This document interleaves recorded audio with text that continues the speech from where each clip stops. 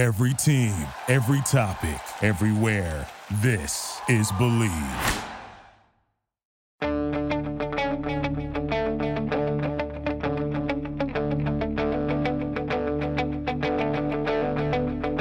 Ich warte seit Wochen auf diesen Tag und tanz vor Freude über den Asphalt. Als wär's ein Rhythmus, als gäb's ein Lied, das mich immer weiter durch die Straßen zieht. Komm dir entgegen. Hello and welcome to Gegenpressing, the Bundesliga podcast. And yeah, this is going to be a special show. Really looking forward to this one. Stefan, first of all, how is it going? We have a special guest today, so that's exciting. But how are you doing? Yes, I'm very, very well. Another crazy weekend of Bundesliga football. My predictions every week are taking an absolute battering at the moment because it's just mayhem. But yeah, very, very excited for this show. We had Derek Ray on a few weeks ago, and now we have a guest who's just as good, just as entertaining, and anyone who follows German football on Twitter really should be following this guy because his transfer stories and his reporting and his writing is just tremendous. So yeah, I'll let you have the honors of introducing him. Yeah, we've been trying to get him on for a while, and it's not because he didn't want to. It's just, timing sometimes is odd and doesn't always work out. I've known him for a long time, and yes, you're absolutely right, Stefan. His reporting is top-notch. Speaking of Kerry Howe, of course, formerly of Spox, now of Sport 1. First of all, congrats on a new role, Kerry. Yeah, how are you doing? First of all, thank you very much for these kind words. My pleasure to be here. And yeah, I'm fine. I'm very well. Had a good football game on the weekend. Bayern Hoffenheim was a great game, and I think good for the Bundesliga because it was so interesting and so many chances on both sides. So really looking forward to speak to you about football. Yeah, I think we need to talk about the elephant in the room, the story that kind of all of us surprised us. And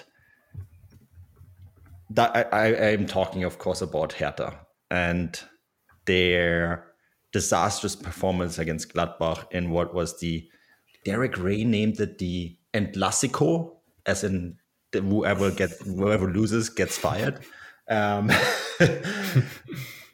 Of course, Hertha did lose, and it was only a question. I think when Korkut got hired, I was thinking, well, this is only going to be a matter of time until he gets fired. But I don't do this very often on any show that I record. So if you have your kids listening to this show, make sure their ears are closed right now, because here it is. 1, 2, 3. What the fuck, Hertha? Like, seriously, what are you doing? You're firing Korkut and you're hiring Felix Magath. I'm going to go to you first, Stefan.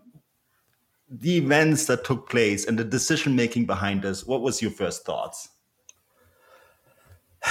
Yeah, this is crazy. I mean, I think for a long time we've talked about Hertha, and we've made the suggestions on here that for at least the last month now, I think, that they look like the team most likely to get relegated, except for obviously Greuther Fürth. But besides that, Hertha were it's not just in terms of unfortunate results.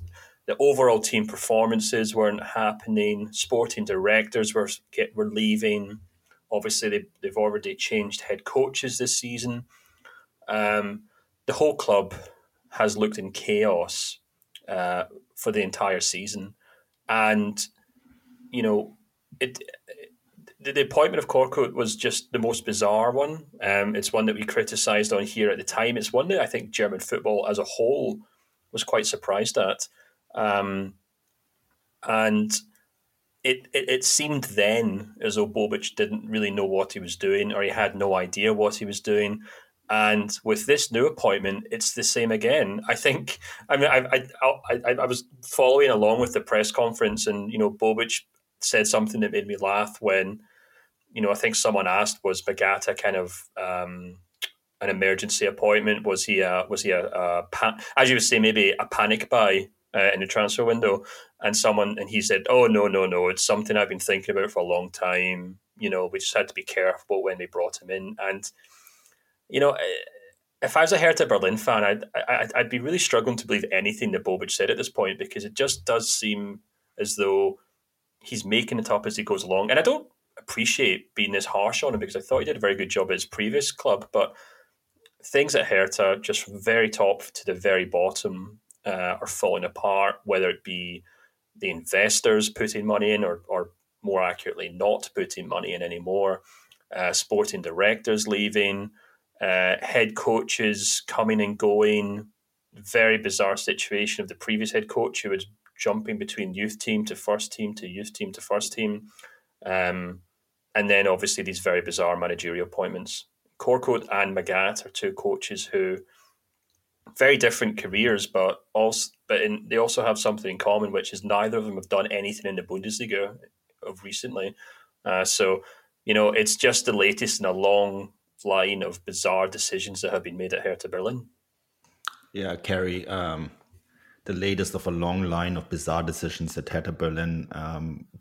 Magath hasn't been a head coach at any club since he was in charge of SD Luneng in China, where he worked for in 55 games.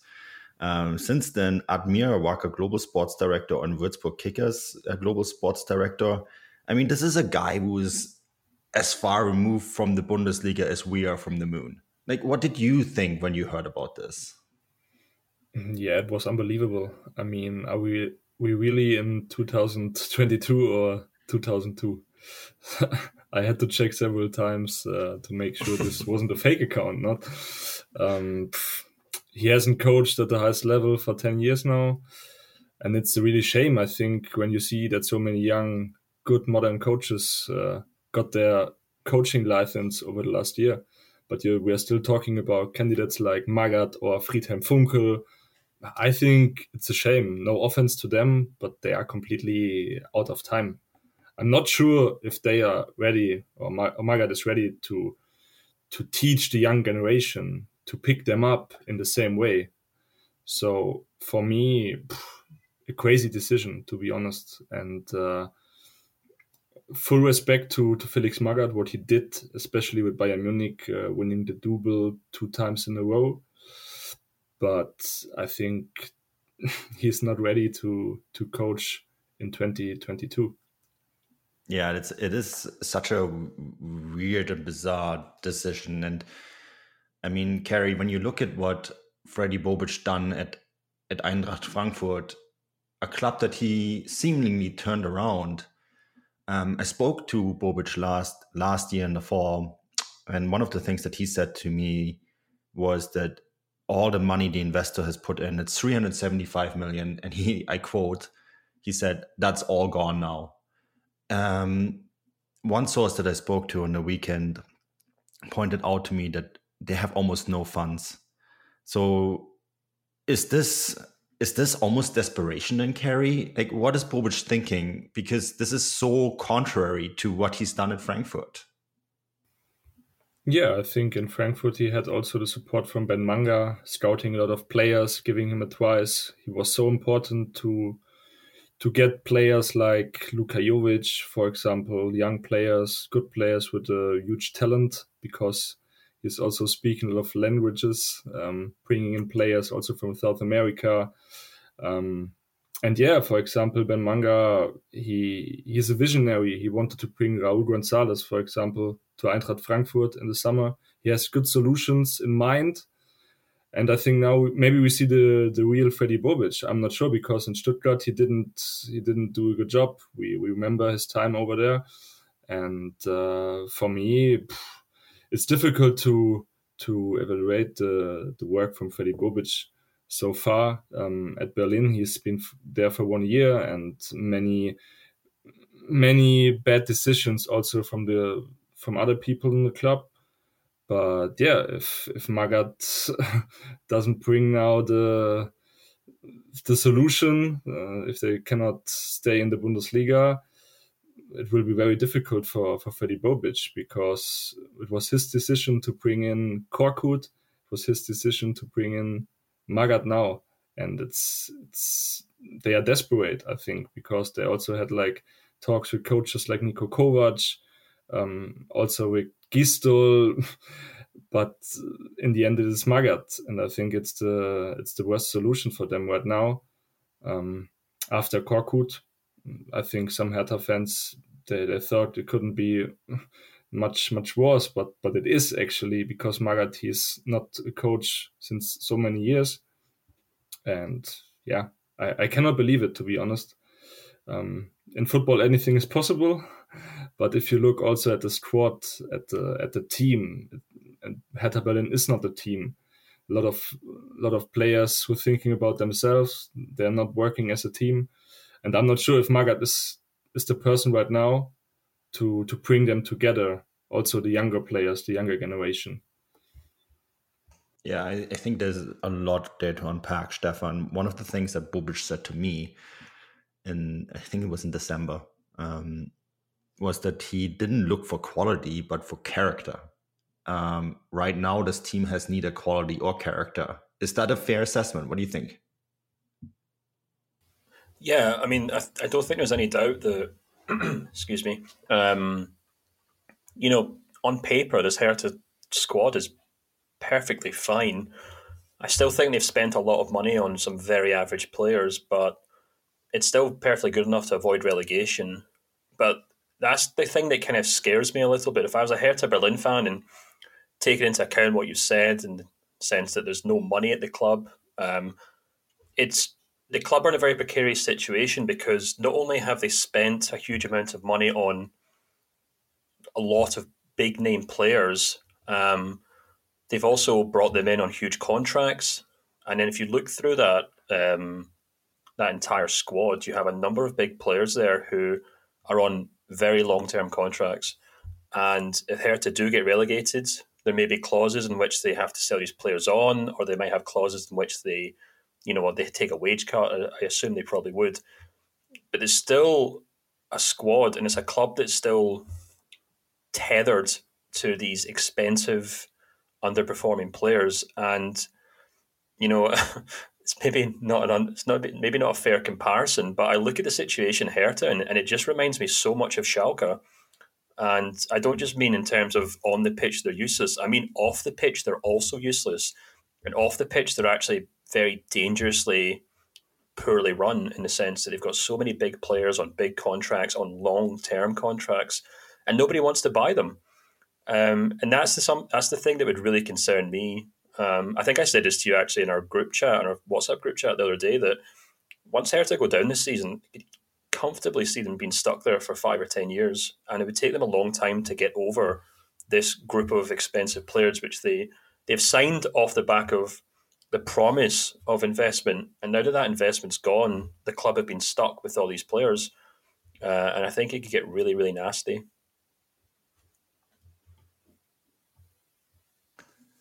Yeah, I think so too. It's a big. I mean, the future doesn't look very rosy for Hertha, does it? Yeah, it's an interesting story, one to follow. I like you guys, I'm baffled over the decision to hire Magath. Maybe he's going to prove us all wrong. I would be shocked if he does. Yeah, speechless a little bit. If you're a Hertha fan listening to this, I'm sorry, I don't have much hope to offer for you. And I'm with Stefan. If they go down, then I think they're going to be there for a long time. And we've seen it with other clubs that have been mismanaged. It is very difficult to get out of the Bundesliga too. Guys, I want to talk, before we get to maybe some more positive topics, maybe not, I want to talk about Florian Wirtz. Carrie, that's a shock, the injury to maybe Germany's brightest talent. Florian Wirtz tore his ACL on the weekend in Leverkusen's loss. What was your first reaction to that? Yeah, I was shocked. Florian Wirtz is the most important player for Bayer Leverkusen this season. Such a huge talent. With his age, he's doing things on the pitch crazy, like Jamal Musiala together with Musiala, I would say is the biggest talent we have in Germany right now. And seeing him injured for a long time, 7, 8, maybe 9 months, is a huge shock for German football, also for the World Cup. I think this World Cup won't be his World Cup because he's so young. He has so many time to recover now, because it's important for him to take time with this injury. I saw many things in football. I remember Sami Khedira in 2014. He had the same injury and he returned after 6 months to play the Champions League final with Real Madrid and to win the World Cup with Germany. Never say never, but Wirtz still has his whole career ahead of him. And I think he should take time to recover good. Right now it's a big thing for Leverkusen. Also not only from a sporting point of view, but also financially. I think they actually wanted to sell him for 120 million in 2023 if everything fits. But now, of course, they have to wait how the things develop. But yeah, from a sporting point of view, also a big defeat, a huge thing for Leverkusen, because they want to qualify for the Champions League. And I think right now it will be very difficult for them, because if you look on the table, there are a lot of teams competing for the spots. And yeah, I spoke to a source from Leverkusen and they're so shocked about this injury. Yeah, I think everyone is shocked in German football. How big of an impact do you think this injury had on the field? I mean, I'll be honest, I watched only the last 60 minutes of this game after the Wirtz injury already happened. And I only found out around halftime how bad it actually was, seeing the pictures of him being carried off the field and what looked like a really serious injury. And then I think it was during the Dortmund game that the confirmation came in that it was the ACL. But how big do you think this impacted them in the derby against Köln? A big game for both Leverkusen and Köln, of course, the winner. But there wasn't really much resistance anymore from Leverkusen afterwards. It seemed like it almost took the air out of this team, didn't it? Yeah, they were completely shocked. And Wirtz, he went to the hospital immediately after his substitution. So I think the heads were down after the injury. And Leverkusen, he is already a leader for this team. He's so young, but you have to say this. He is the leader in the attack with Patrick Schick. And Patrick Schick is also injured, not that bad, but everyone knew after that foul or after that injury that is something serious, and that Wirtz would probably be out for several months. So a huge shock for also his teammates, I think. Right. And Stefan, I mean, you look at the table now, a few weeks ago, and I might regret this now. I said the top four was set, and the top four for me was Bayern, Dortmund, Leverkusen, and Leipzig. Now, I do think Leipzig are going to be firmly in this top four, Stefan. Just the result on the weekend, another fantastic performance by them, right? But Freiburg and Hoffenheim are both on 44 points too. You have Köln, okay, there's a little bit of gap now with 39 points. Leverkusen now on 45. A difficult return game against Atalanta in the Europa League. They're down 3-2. Remember, no away goals, so it's essentially a 1-0 deficit, isn't it? This could be one of those things that could really torpedo their season, right? Yeah, absolutely. I thought I actually didn't catch the derby, but I did watch the Atalanta game, and it's kind of what we've come to expect from Leverkusen this season. They were very good in attack, and they were struggling defensively. And I think it's obviously such horrible news. The only silver lining you can maybe attach to it is that maybe it's I'm trying to think like down the roads in the terms of how this year could have played out for him if he would have maybe made the Germany national team squad for the World Cup. It's probably a huge bit of a long shot, but you never know with Hansi Flick.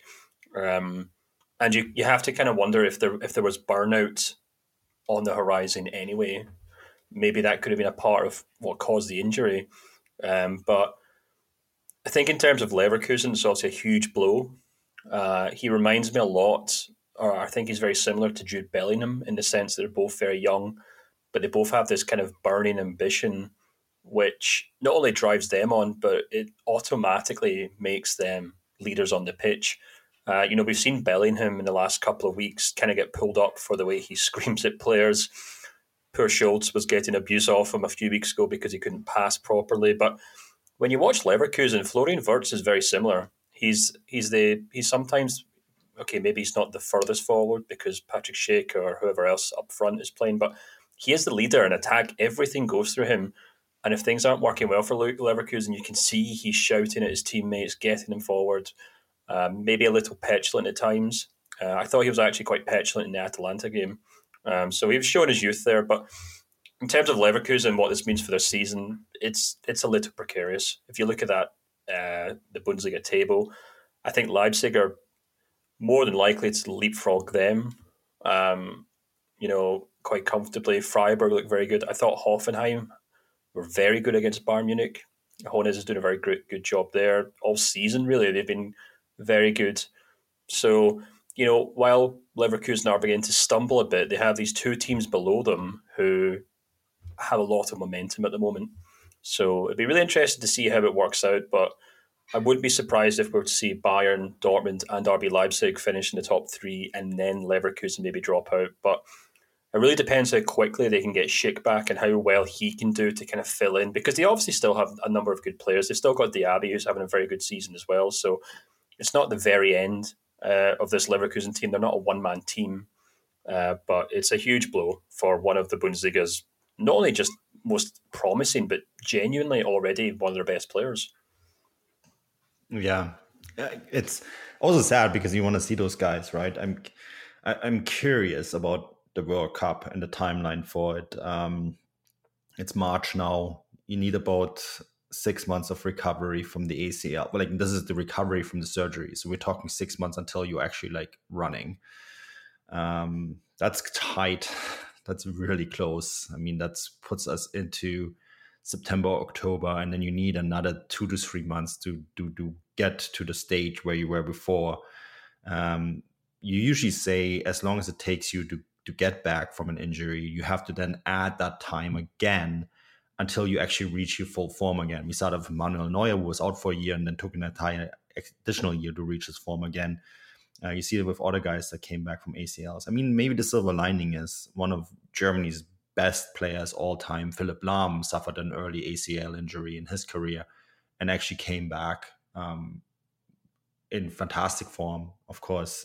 So, this is not the end of a career by any means. It's just a long time in the making for an ACL injury to come back from. And I wish him all the best. We'll see what this future holds. Kerry, I do want to ask you about this Champions League race, because I think it's probably the most interesting thing other than relegation battle in the Bundesliga. And Hoffenheim in particular looked very good against Bayern. And Hoeneß, of course, from the time when he was in charge of Bayern Munich 2. What do you make of what he's done with Hoffenheim? Yeah, he's done very good so far. I think the squad compared to other squads, for example, Leipzig squad or even Leverkusen, it's not that high in offensive quality, but they know how to press, they know how to create chances. They have a lot of talents in their team. Chris Richards from Bayern Munich, Justin Che coming from Dallas. He's not playing so far, but I think he will play in the near future. He was on the bench against Bayern Munich. So they also have very good scouting department.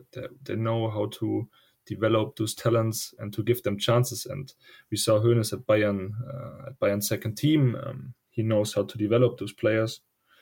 And yeah, with good players like Kramaric, I think they have the potential to reach one of the first 4 or 5 spots in the league. I have to agree with Stefan. I think Bayern, Dortmund, Leipzig, they will qualify, and then it's up to Leverkusen. I don't know if Freiburg will be there in the end. They do a good job, but it will be, I think, between Leverkusen, Hoffenheim, and they have both teams have the quality, and you saw that against Bayern Munich. They were playing so good, creating chances. They also had a bit of luck, and Julian Nagelsmann was complaining about the pitch a little bit. The pitch was too dry, but in the end, I think it was a good result for both teams, because both teams they created so many chances and could draw 5-5 in the end. So a very good game of football, and showed that Hoffenheim is a good team and can compete and will play definitely in a European tournament next season. Could I jump in there very quickly, Manu, and ask Kerry a question? This is perhaps a cheeky question, Kerry, but what do you think the chances are of Sebastian Hoeneß becoming the Bayern Munich head coach one day? Why not? He has past with Bayern Munich. He is Bayern Munich fan. He's Bavarian royalty. Yeah, he loves the club. Yeah, his uncle has still a lot of power in the club. So the king of Bayern. Yeah, could be an option, and we know at Bayern Munich it could be fast. Not with Kovac. Bayern wanted like a solution for many years with Niko Kovac. This was the goal. And they wanted a long-term solution with Hansi Flick. Now they want a long-term solution with Julian Nagelsmann. In the end, it's very exhausting being coach from Bayern Munich. And I think Hoeneß, he's still young. He will develop other teams. And why not? I think his style of playing football, his idea how to develop young players, talents, I think this fits with Bayern Munich's philosophy. But right now they are not looking for a replacement for Julian Nagelsmann. This is something I can confirm. Yeah, we don't want a radio carry here saying like, before you know it, you're all over Twitter saying Hoeneß is going to be the next manager of Bayern Munich. We all know how this goes, but before we do move over to Bayern, I have a question for you as well, Kerry, because I've been pondering this for quite some time, and there are reports out there now that Bayern Munich are looking to sell him, and this is Chris Richards. What is Bayern Munich going to do with Chris Richards? And especially because they have so many issues at centre back, are they really going to sell him? What's your thought there? It's completely open. That's what several sources told me over the last weeks. The player himself is very happy at Hoffenheim. He wants to play, he wants to develop, and at Bayern Munich, he so far didn't have the chance to play a lot, and he didn't have the best preseason. I remember some performances against Cologne. Was a preseason match. He didn't defend very well, and Nagelsmann was not so happy with him. But in the end, I think he could be an option over the next years. And if there doesn't arrive a good offer, he could be part again of the squad. And then we have to see. But we know about the competition. Bayern Munich want to bring in one new centre back. They plan with Benjamin Pavard and Lucas Hernandez and Dayot Upamecano. And if even Tanguy Nianzou doesn't get that much chances, I doubt that Chris Richards will get enough chances to play at Bayern Munich. For him, it's important to play, and Hoffenheim is a very good address for him. Hoeneß is a very good coach for him, but there's no decision so far. Yeah, I find that very intriguing, Stefan, the whole centre-back debate at Bayern Munich. We have talked about this a lot. Nagelsmann seems to be very unhappy with his squad. And of course, he's also seems to be very complaining in general. Like, what did you make, Stefan, about his comments about the field in Hoffenheim, that it was too dry or zu stumpf in German? I thought that was... I don't know. It just kind of highlights how precarious everything is right now internally. What did you make of it? Yeah, it was a very interesting comment. It's a head coach probably making excuses for his team. You know, Bayern have been such an interesting team to watch this season because they are top of the Bundesliga. They're comfortably top of the Bundesliga, and at times there have been serious question marks asked of them, and they have risen to the occasion, except perhaps in the Pokal. But but there's still certainly work to be done there. I even thought in the Salzburg game at the Allianz Arena, they looked very unconvincing until all of a sudden they were very convincing, and if that makes any sense. And then again in this Hoffenheim game, I was tweeting before the game and I said, if you looked at that Salzburg match, Salzburg ran up an XG of maybe 0.76, I think, which may just sound like statistical gobbledygook, but what it really means is they had 2 or 3 decent chances before Bayern got their first goal. And knowing that Hoeneß is a very smart coach, I wondered if he'd do the same thing, and he did. Hoffenheim really came out in that game and attacked Munich.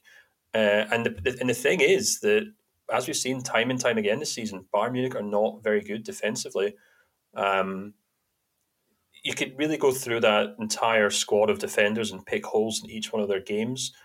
Ironically, perhaps, or maybe not ironically, depressingly for Bayern fans, I think Niklas Süle is probably the best all-round defender they have at the moment. But yeah, there's definitely issues when Upamecano continues to come in and out of the squad. It's all very well and good to say he'll be a good player one day, but Bayern Munich are not the kind of club that wait around for you to become a good player. You have to be a good player when you arrive at the club. And in terms of Nagelsmann's remarks, look, it's not as if Hoffenheim are, some defensive relegation battling squad who play long balls up the pitch all game.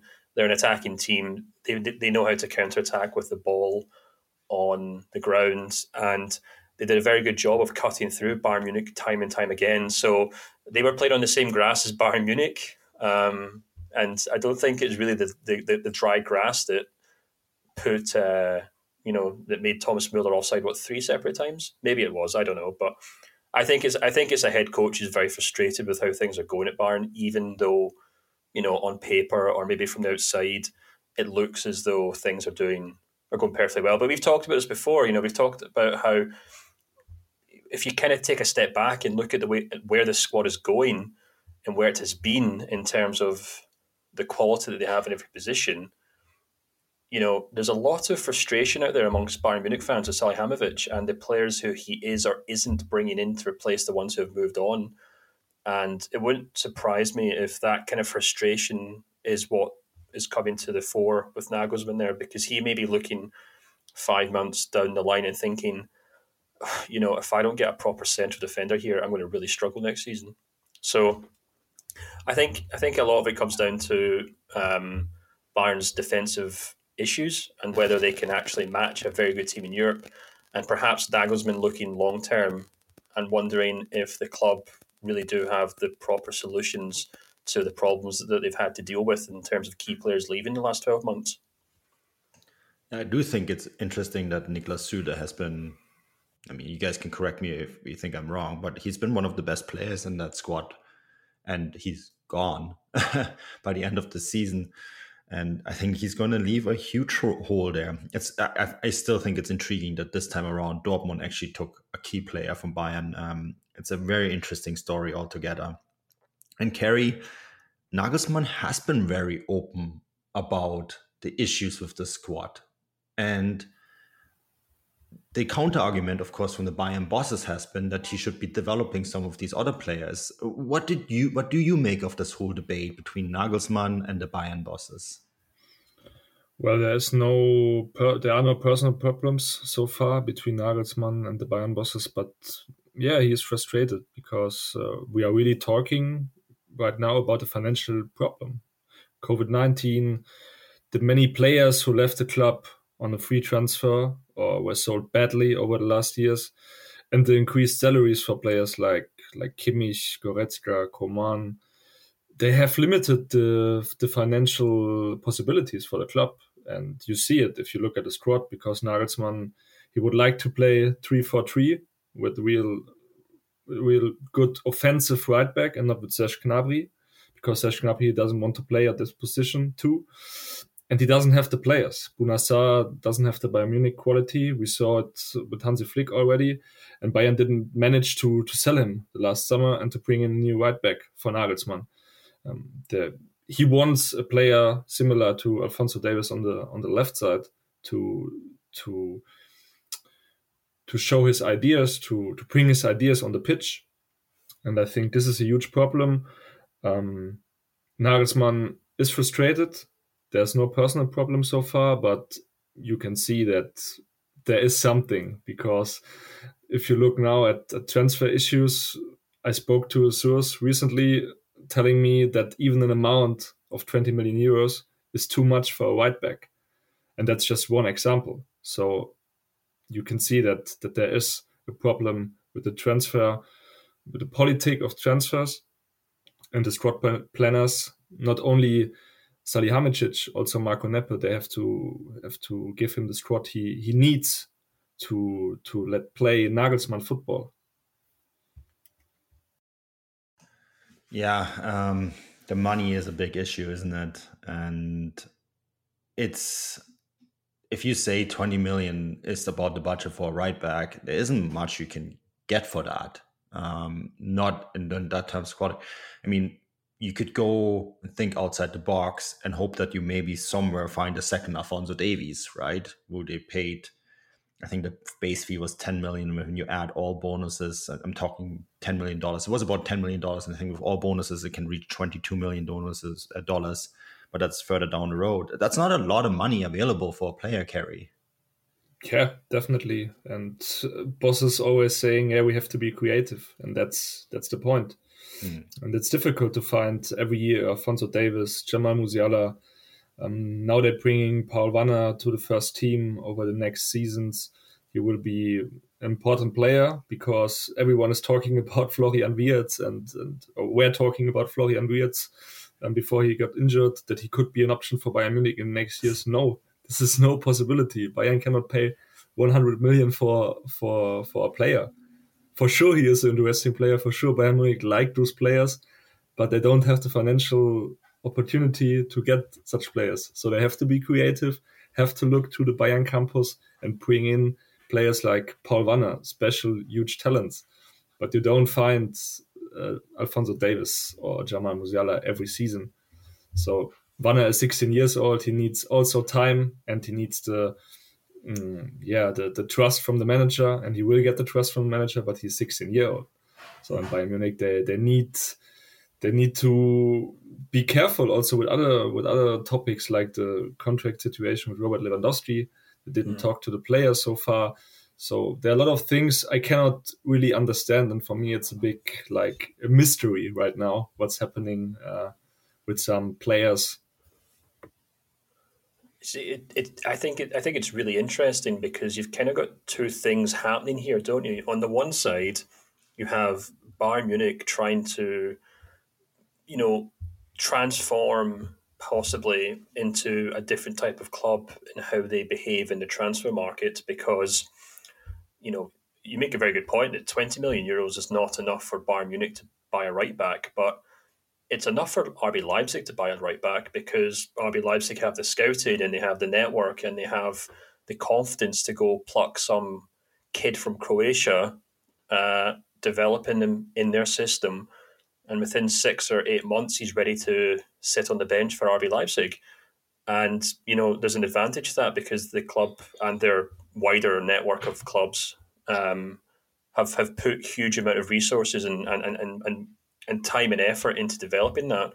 So on the one hand, you have Bayern, who are probably having to come to terms with the fact that the days of them simply building a squad with their favourite players from other Bundesliga clubs is now over, because they simply can't afford to buy the best Borussia Dortmund players or the best Leverkusen players or the best RB Leipzig players. I know they signed Upamecano and their head coach, but I think that's an exception possibly. But on the other hand, you maybe also have Nagelsmann going from a very well-resourced squad to a less resourced squad, which seems weird to say because Bayern Munich are always top of the pile in German football. But Manu and I, I think we both said this at the start of the season, that if you look at the two squads side by side, I think RB Leipzig's squad looked far better stacked. It looked far more depth. Okay, maybe they don't have a Lewandowski, maybe they don't have I was going to say a Kingsley Coman, but Christopher Nkunku is doing a good job of being just as good as him. And maybe they don't have a Kimmich. Okay, maybe that's a better example. But Tedesco has 2 or 3 fullbacks at the ready. He has 2 or 3 central defenders whenever he needs them. He's got about 15,000 strikers to pick from, and maybe Nagelsmann's actually having to struggle, or he is struggling with his own transition from going from a squad and a club that's so well resourced that he has 2 or 3 players in every position to one at Bayern Munich that has very, very good players in key positions, but the actual squad depth in that club right now isn't as good as maybe his previous club. It's a really interesting point. I still wonder what would have happened if Leipzig had started with Tedesco. I think they would be in a very, very different position. We'll find out next year, I guess. Next year, when they both get to start on 0 points, and I think it could be a very different season, especially if Bayern do not get that center back. And carry a name that's been mentioned a lot is, of course, Matthias Ginter. He's a free transfer at the end of the season. I do get the sense, though, when I talk to people at Bayern, that that's almost like an emergency signing. That he's the guy that they're going to go for if everything else fails. And one name that has been brought up is Gleisen Bremer Silva Nascimento from Torino, or just Bremer. Not going to be cheap either. I mean, his market value right now is 20 million euros. We have the Serie A update at Transfermarkt tomorrow. I can tell you right now he's going up. Not allowed to say it by how much, but he is going up. And so Torino are going to look at this and say, well, we're not going to sell this guy for cheap. So you're telling me they have a 20 million euro budget for a right back. What's their budget for a center back, Kerry? Yeah, it's very exciting because it's not clear. I don't have like the final information right now for which center back they will go. They spoke to Bremer's agent several times. They think the player is very interesting. Also a player who could be a leader for defense, communicating a lot. But yeah, the problem is always the financial package. In the end, I think Torino, they want between 20 and 25 million for him. But there are other teams pushing, like Inter Milano, Juventus are also interested. So there's a lot of competition. But if Bayern want to bring in quality, I think Bremer would be the better player than Matthias Ginter. Matthias Ginter is not even a leader at Borussia Mönchengladbach. Matthias Ginter is a good player, solid player, but this is no Bayern material, and a lot of people in charge think like this.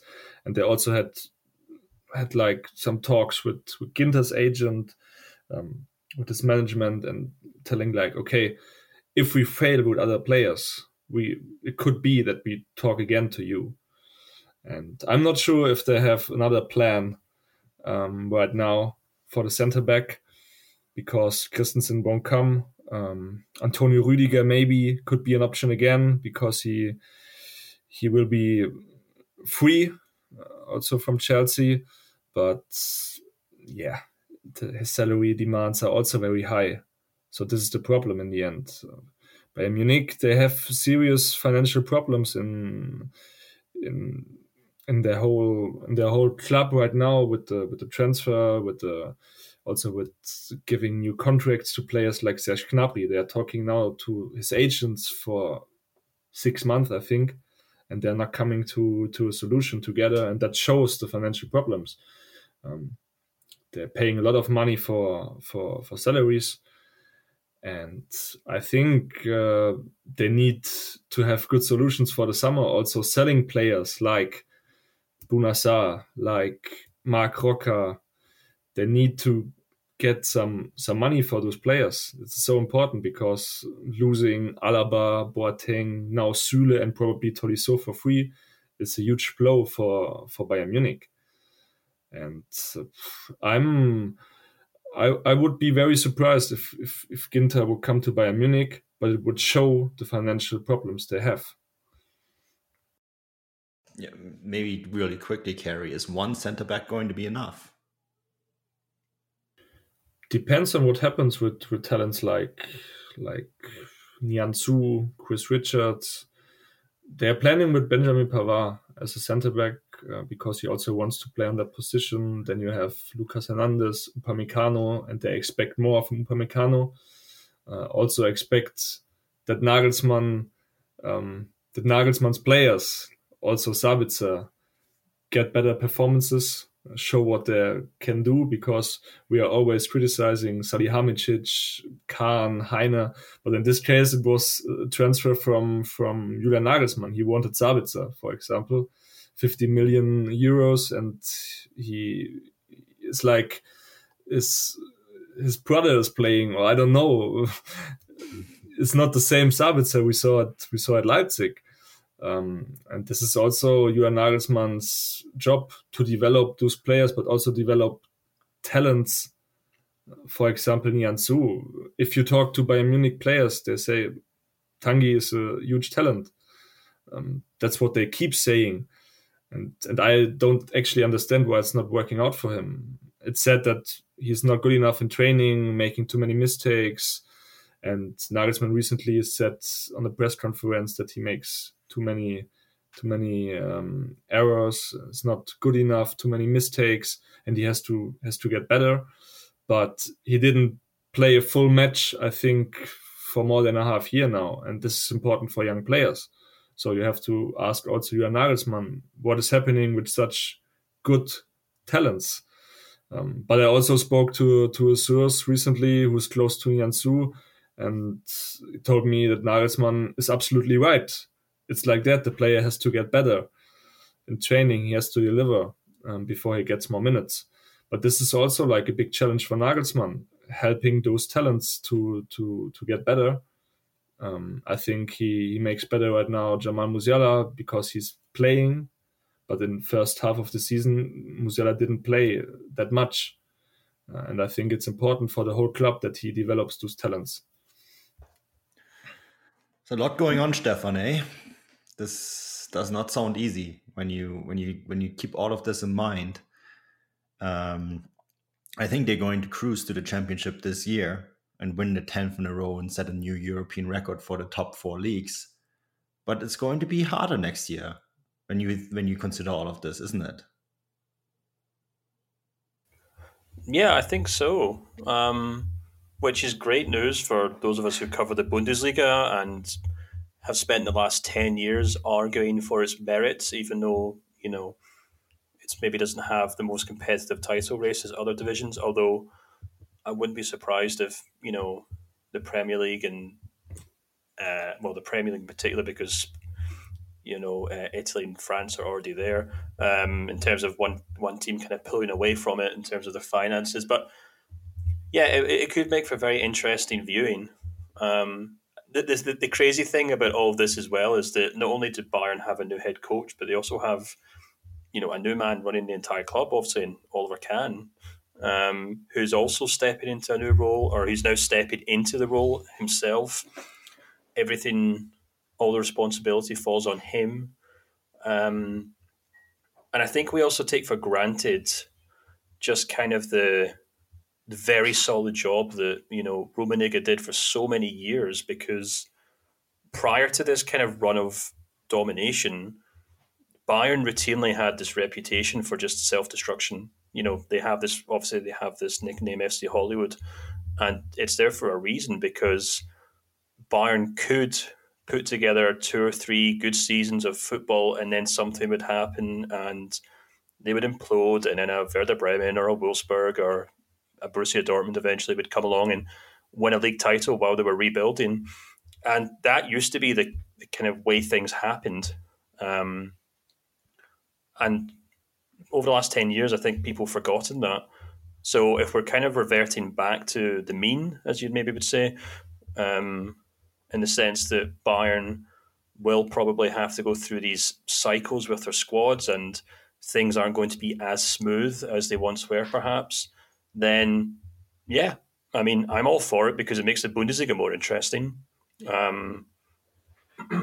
mean, I think there's probably larger economic factors, which we've talked about here on the show before, in terms of the financial pool of the Premier League, which has been sucking talent out of the Bundesliga for the last 10 years now, and Borussia Dortmund have probably bore the greatest brunt of that. But I think we're now beginning to see its very real effects on Bayern Munich as well, because as Kerry makes a great job of pointing out, and anyone who's followed him on Twitter and follows his stories knows that he reports on these stories constantly. But the reason that Bayern Munich are having to pay Kingsley Coman so much money, and the reason they're having to pay Serge Gnabry so much money, and the reason they had to pay Leroy Sané so much money to come back to Munich is because these guys all expect to be earning what they could make in the Premier League. And maybe 5 or 10 years ago, Bayern Munich were fine with that, but it's now becoming something that seriously impacts on where Bayern can spend the rest of their money. So in a kind of weird way, the finances of the Premier League does seem to be kind of leveling the playing field in the Bundesliga, because Bayern are now having to struggle the same way that Dortmund have struggled for a number of years.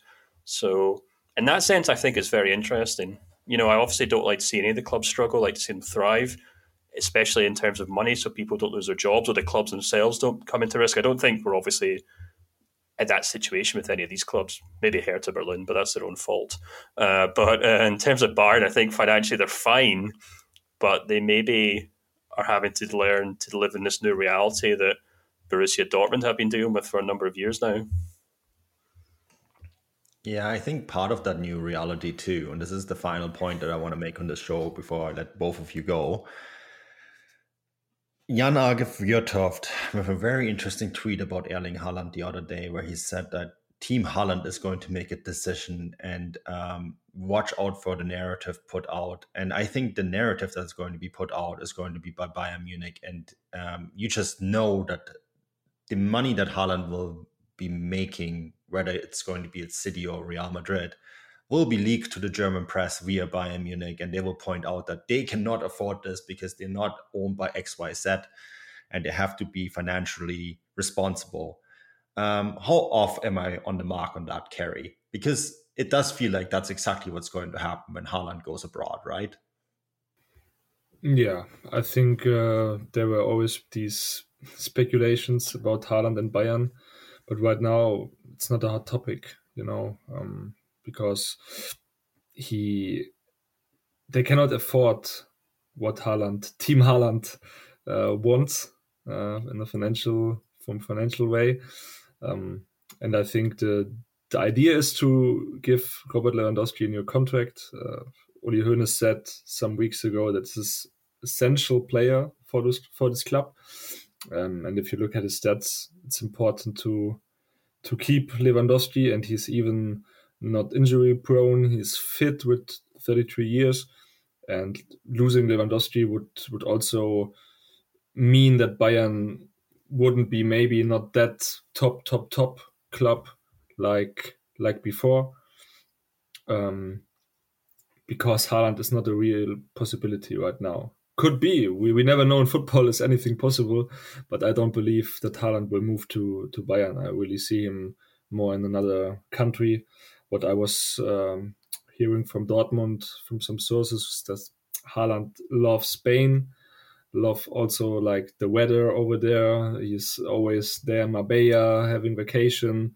He loves Spanish football. He would like to go to Spain. If this is not possible, he would like to go to England. So I don't see him longer in the Bundesliga. This is my opinion right now. But yeah, you never know in football. With Lewandowski, it's a big mystery also, because you can see that Bayern maybe have us some scared from Pinit Zahavi, because the relationship with him is very bad after the Alaba case, and they need to probably need to offer Lewandowski a better contract, but they say, okay, we don't want to pay more than 25 million to our players. And that's why Haaland is not a really hot topic, because Bayern, they have like the salary cap. They don't want to pay more than 25 million to a player. And that's why they may be thinking about, oh no, again with Zahavi in one table, we had this experience with Alaba. So it's very tricky situation. But yeah, I don't see Haaland in Munich. Yeah, neither do I. And I'm hearing the same than you, Kerry. He loves Spain. And obviously also because of his injury history, that's already quite substantial. There is some doubts about going to England. But we have to point out, of course, there were some significant reports linking him to Manchester City by the Daily Mail during the week. Stefan, if I'm correct, right? I mean, take that in whichever way you want. Maybe if you want to make a final point on this. Yeah, I completely agree. I did harbour a theory around maybe this time last year that, you know, his time at Dortmund was quite conveniently coming to an end just when maybe Robert Lewandowski would consider one final trip finally to fulfill his dreams of playing in Spain. And obviously there's still a lot of speculation over Lewandowski, and you know, hey, if Manchester United were to come in with 50 million euros this summer and Lewandowski said he wanted to go, I do wonder if things would change very quickly at Bayern as to who and what they could buy. But I think it probably all does come down to whether Bayern truly think they can keep Lewandowski or not, because without him, as Kerry says, their status as a top club in Europe maybe does take a huge battering, and they unquestionably just do not have a player who can replace him at all. So maybe we should finish by putting Kerry on the spot here and ask him if he thinks Lewandowski will stay this summer or next summer possibly. Difficult question again. I think football, anything is possible. I'm sure Bayern wants to renew this contract. What I'm wondering is why they didn't speak to Lewandowski right now, to take him with a coffee saying, come on, we will renew your contract, but don't make us problems with your agent. Because it's interesting, because Lewandowski hired Zahavi in 2018 to transfer him to Real Madrid, to another club, because he believed he couldn't win the Champions League with Bayern Munich. So this was the reason why Lewandowski hired Zahavi. And he's still his agent, so you never know, because his plan actually was to go to Spain one day after Bayern Munich. And maybe also Lewandowski feels, okay, I need a new challenge. Could be because he broke every record in Germany.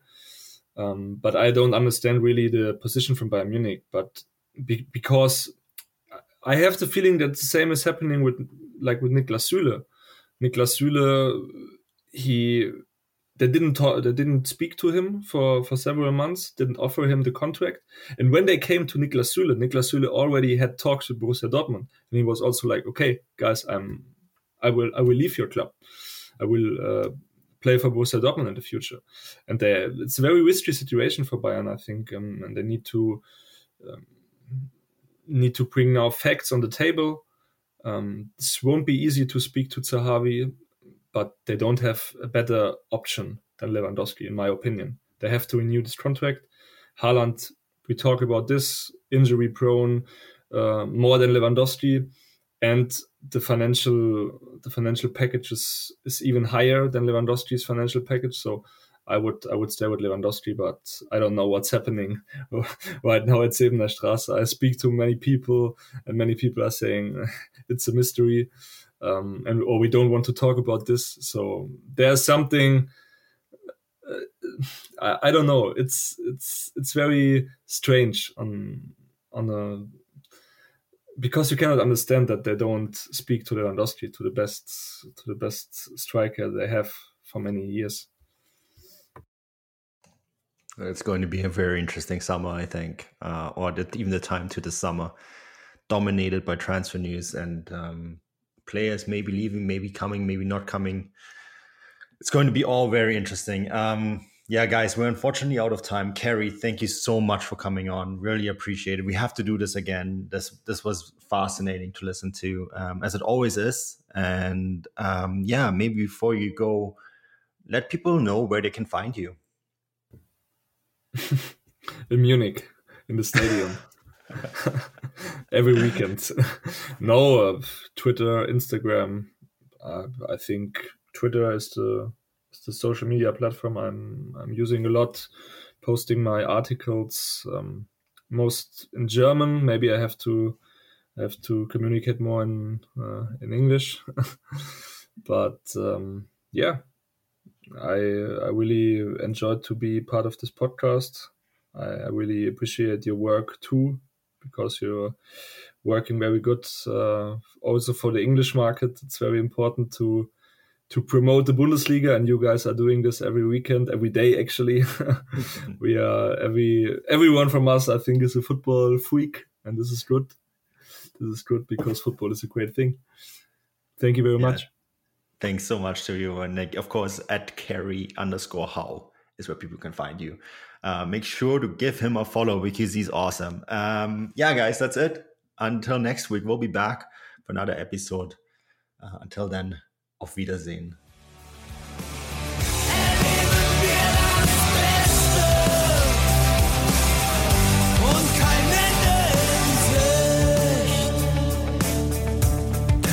Ende in Sicht.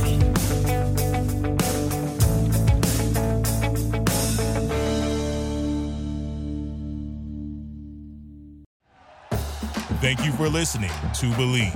You can show support to your host by subscribing to the show and giving us a 5-star rating on your preferred platform. Check us out at Believe.com and search for BLEAV on YouTube.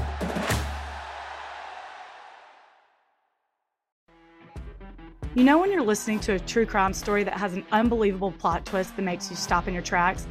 That's what our podcast, People Are the Worst, brings you with each episode. I'm Rachel. And I'm Rebecca. We're identical twins who love true crime cases that make you say, didn't see that coming, and we hate the people responsible for them. Listen to People Are the Worst now on Apple, Spotify, or wherever you get your podcasts.